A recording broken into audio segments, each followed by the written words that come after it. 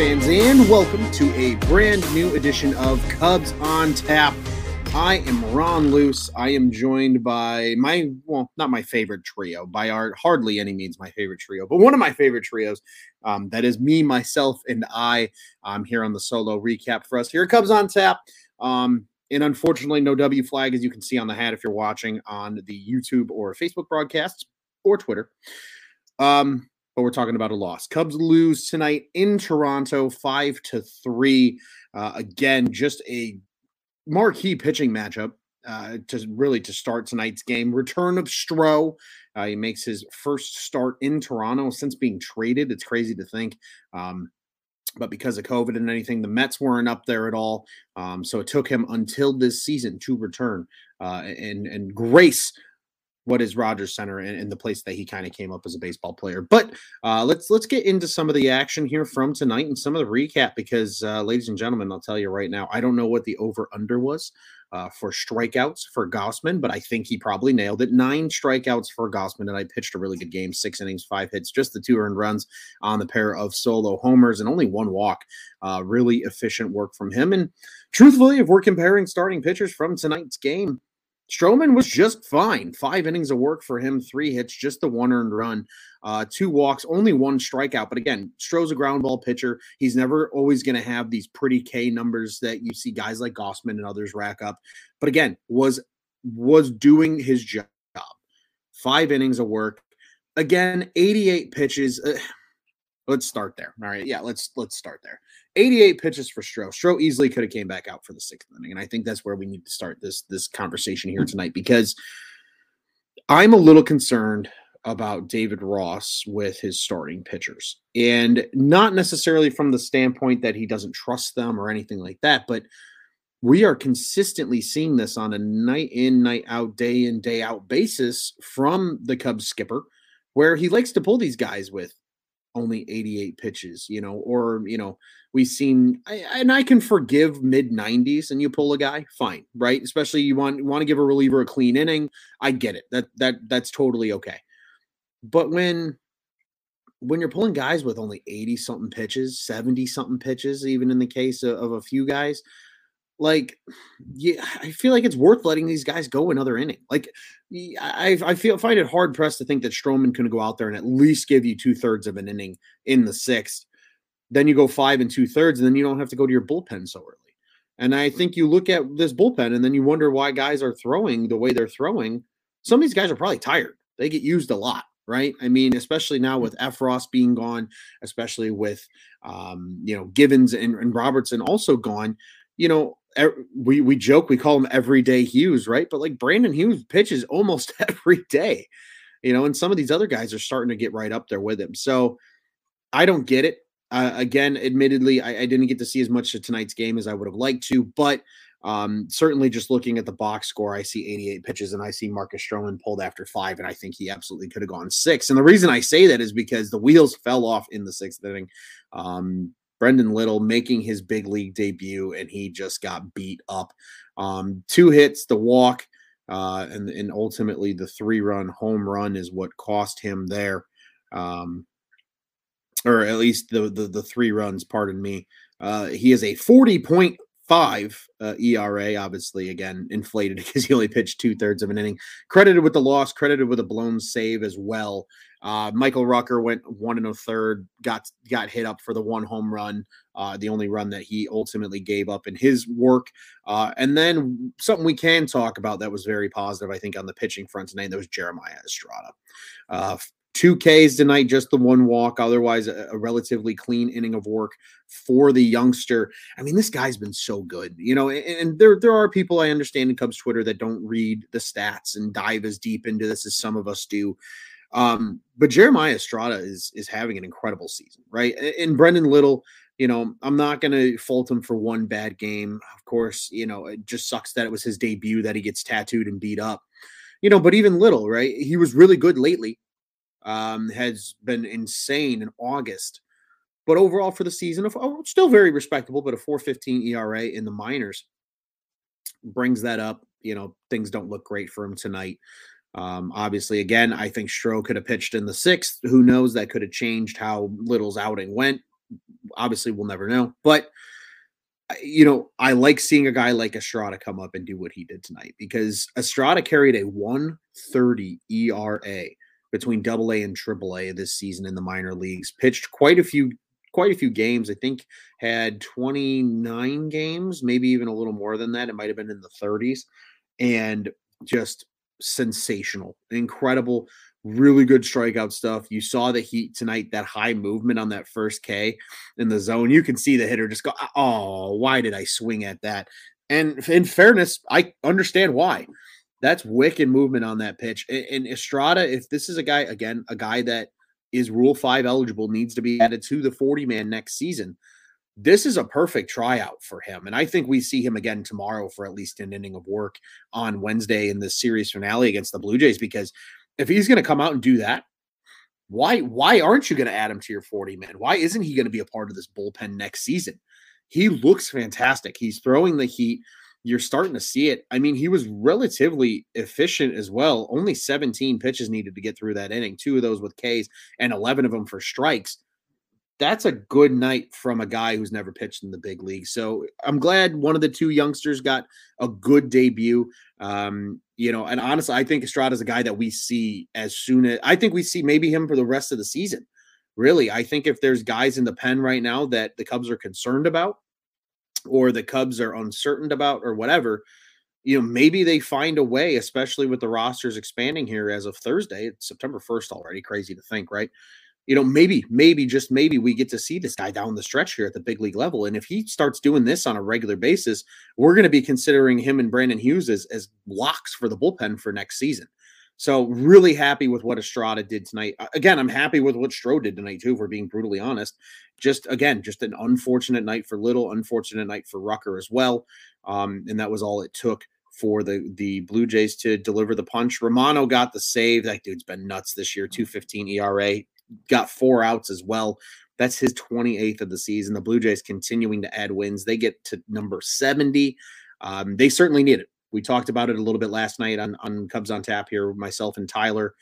It was they need to win every single game as humanly possible. They're chasing the Yankees. They have a realistic chance to catch them. Are they going to? Probably not, but anything can happen. It's baseball, especially late in the season. Teams have collapsed worse than that. They're chasing them. They're chasing the Rays for that top wild card spot.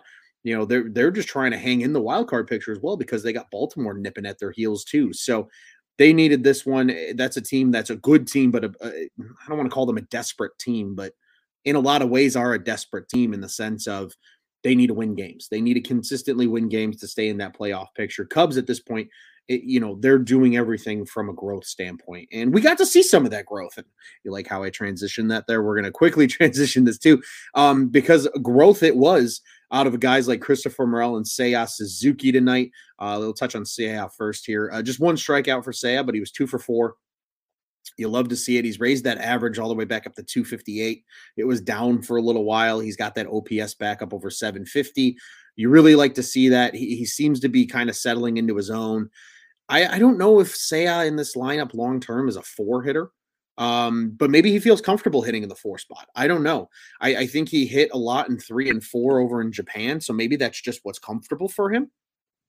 I'm not going to argue it. I'm not against it by any stretch of imagination because as long as he feels comfortable, he produces. We've seen it time and time again this year. Obviously injuries have hampered him, a transition to a new game and a new country, frankly. I mean, it's not easy to go from living in Japan your entire life and being away from your pregnant wife like he is right now.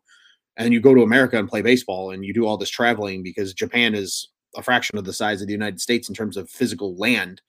It's a big adjustment to the major league level. And I think he's taken it in stride, truthfully. If you told me he was going to be hitting over 250 and have an OPS over 750, I wouldn't have been mad about that. That means he's at least transitioning well enough in his rookie year where I feel really good about him going into 2023. And we're continuing to see that. Another 2 hits from him tonight as well. But Christopher Morel having the night that Christopher Morel had. First off, cool and tough. We love to see it. Second off, again, it feels like when Morel starts to get cold, he has one of these nights, and that's good. Again, he's young, he's a rookie, he's gonna have some growing pains. That average has dipped below 250 now, which we don't necessarily love. But at the end of the day, efficient tonight. 2 hits, the solo home run, as well as the RBI double. Again, he accounts for 2 of the 3 Cubs runs tonight in terms of at the plate. Still having a really good season. I like that he's consistently now getting that time at third base. I think we all need to take that in stride as Cubs fans and appreciate that they're actually giving him the look that he deserves, because he's probably not the long-term future at second base. And I only say that because if they do go after one of these big shortstops in the market like they claim to be, realistically, it's going to be either a guy like a Xander Bogaerts playing second, or it's Nico bumping over to second and one of these guys like a Correa or a Turner playing short. And what's Madrigal going to do, right? He's just a second baseman, and he's been really good. Made a really nice defensive play tonight, only 1 for 4 tonight, but again, still raising that average and has played a lot better ever since coming back from the IL. He finally looks healthy. He finally looks like the Nick Madrigal that I think a lot of Cubs fans thought the Cubs were getting last season in that trade for Craig Kimbrell. I mean, this guy hit over 300 pretty much every year of his pro career. People are starting to see that a little bit now. We're starting to get a taste of that out of Nick Madrigal. So, Christopher Morel is not going to have a long-term home at second base. Will he play there every once in a while? Probably. Let's just be honest. Probably. But overall, he's not going to be there long-term. As for shortstop, he's certainly not going to overtake Hoerner. And if they sign somebody, he's certainly not going to overtake them. He's not going to be your everyday center fielder, especially when guys like PCA or Kelvin Alcantara or any of these guys are hopefully ready, which is still probably 2 years away. But you realistically could play him at third base. You really don't have a lot of organizational depth at third. Sure, you can move any of these guys that play shortstop down in the minors over to third base. I'm not going to say you can't do that, right? Christian Hernandez, in theory, could become a third baseman. James Triantos, in theory, could become a third baseman. But even some of these guys are still years away. Christopher Morel's here. He's here at the major league level. And maybe outside of Chase Strumpf, who is good, but I don't know if he's the same athlete that Christopher Morel is. Morel's probably going to get the nod at third base more often than not. So going into next season, you have to pencil him in at least as your platoon guy at third with Wisdom. If they do end up keeping Wisdom, I don't know what their plan is for the offseason by any stretch, but they're finally letting him play every day at the position that he's probably going to play in the future, which is third base.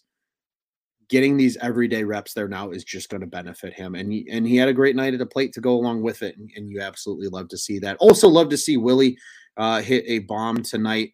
Only ended up getting 2 at-bats, but he had the solo home run on top of it. They ended up bringing in Rivas later.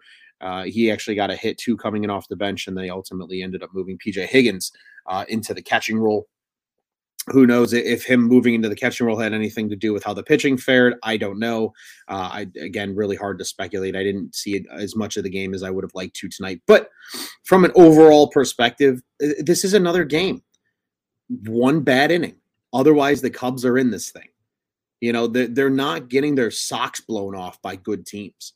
It's not like the Blue Jays came out and put a 10-piece on them tonight. That didn't happen. The Blue Jays had 1 good inning off a rookie pitcher who was making his big league debut, and that was really about it. Stroh gave up 1 run and Rucker gave up 1 run. That's it. Otherwise, the Cubs are in this game. Their bats were doing enough to get the job done. Yes, obviously, would you like to see more production from the Cubs bats? Sure. They still had 7 hits. They still had more hits than the Blue Jays. I mean, if we're talking on a comparison level here for the game, they were getting the job done. And we saw it in last night's game, right? We kind of joke now, right? It's like Groundhog's Day. 1 bullpen pitcher is going to screw something up and they're going to lose. But some of these losses are a little easier to swallow. Again, they're playing a good team. This is not like they're shitting an egg and losing to teams like Pittsburgh and Cincinnati, or even, Colorado and some of these other lowly teams, even in the NL.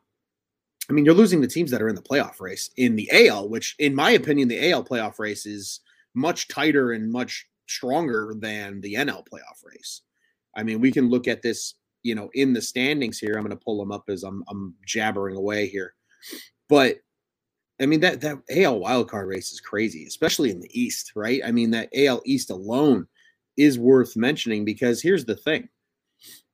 Hear me out, right? You got your division leaders in the AL, right? You got Houston leading the way. They're by far the best team in the AL right now. You got the Yankees still firmly holding on to that AL East first spot right now. And you got Cleveland sitting in the top spot in the Central right now. Then you got Tampa. Tampa's only, trying to do quick math here, 6.5 back of the Yankees. Blue Jays only 7.5 back of the Yankees in the division. Seattle's a half game up on the Blue Jays in the wild card. Tampa's a full game up on the Blue Jays after tonight. But then you got Baltimore and Minnesota only 3 games back. Both of those teams could catch them. I don't think the White Sox are catching them at 7 games back. Sorry to you boys over at Sox on Tap, especially because you're losing right now to the Kansas City Royals the last time I checked. But overall, I mean, you've got a 5-team race just for those 3 wildcard spots right now in the AL. In the NL, a little different. You've got, I mean, Arizona's gotten hot, but they're still 9.5 out of the wild card. You got San Francisco, they're playing okay ball, I guess. I mean, they're 2-8 in their last 10, and they've lost 5 in a row. They're 8.5 out. So it's really just Milwaukee, who's 2 games out, chasing San Diego, Philly, and Atlanta's got 8 games on the wild card. Atlanta's fine. Atlanta's chasing the Mets, truthfully. They're only like 3 games back on the Mets right now. So, and then you've obviously got the Mets, the Dodgers, and the Cardinals firmly hanging on to their respective positions in the divisions. So, you know, again, in my opinion, the AL wildcard race is much stronger than it is in the NL. And you're seeing the Cubs compete against these AL wildcard teams, right? They beat Baltimore. Now that they're playing better ball, they got Baltimore early in the season when they just were in shambles, in my opinion. You know, now they beat them in Camden, you know, just 2 weeks ago. They've won a bunch of series lately. They beat teams like Milwaukee in a series. They kept it interesting with a team like the Cardinals. And yeah, you've lost the first 2 in the series to Toronto. But really, at the end of the day, you were in both of these ball games. Like, if you're the Cubs, you're not sitting there going, wow, we just got our socks blown off by a really good baseball team. No, you were in both of these games. Like yesterday's game. Again, you had a chance to win. You had a 4-0 lead. Sure.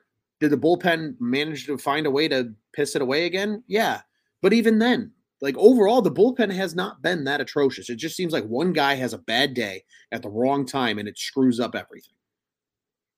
I really do think this is a series where even if they get swept tomorrow in Toronto, if you're the Cubs, you're like, yeah, we got swept, which sucks. But, like, we didn't play that bad at baseball. We weren't atrocious. We weren't getting blown out by this team. Like, we were in these games. Yesterday was a 1-run game. Today was a 2-run game. You're in it. You're in it against a very good team from the AL in the Toronto Blue Jays. And you're young. You're very inexperienced. You got a lot of holes, and you're still in it. I'll take that as a silver lining win every day of the week. And I know friends of ours here at OnTap, like Mr. Johnny Nani, don't love silver linings, but sometimes you got to take them in stride. And I feel like that's what today's game was. Again, you pitched it. You went against a really good pitcher in Kevin Gausman. You still got him for 2 runs. But ultimately, you know, Stroman, you know, exits the game. Little gets beat up a little bit. Pun not intended in this instance. And then it was what it was. So the Cubs fall 5-3. My final thought on this game is just continue playing hard. This team's been in both of these games, like I just sat here and elaborated on for the last few minutes. I really think a win tomorrow would be great, especially on getaway day. You have an off day on Thursday before you head to St. Louis for a 3-game set over the weekend. And then you have another off day on Labor Day. So take it in stride, you know, go get a win tomorrow, have that happy flight to St. Louis then on Thursday.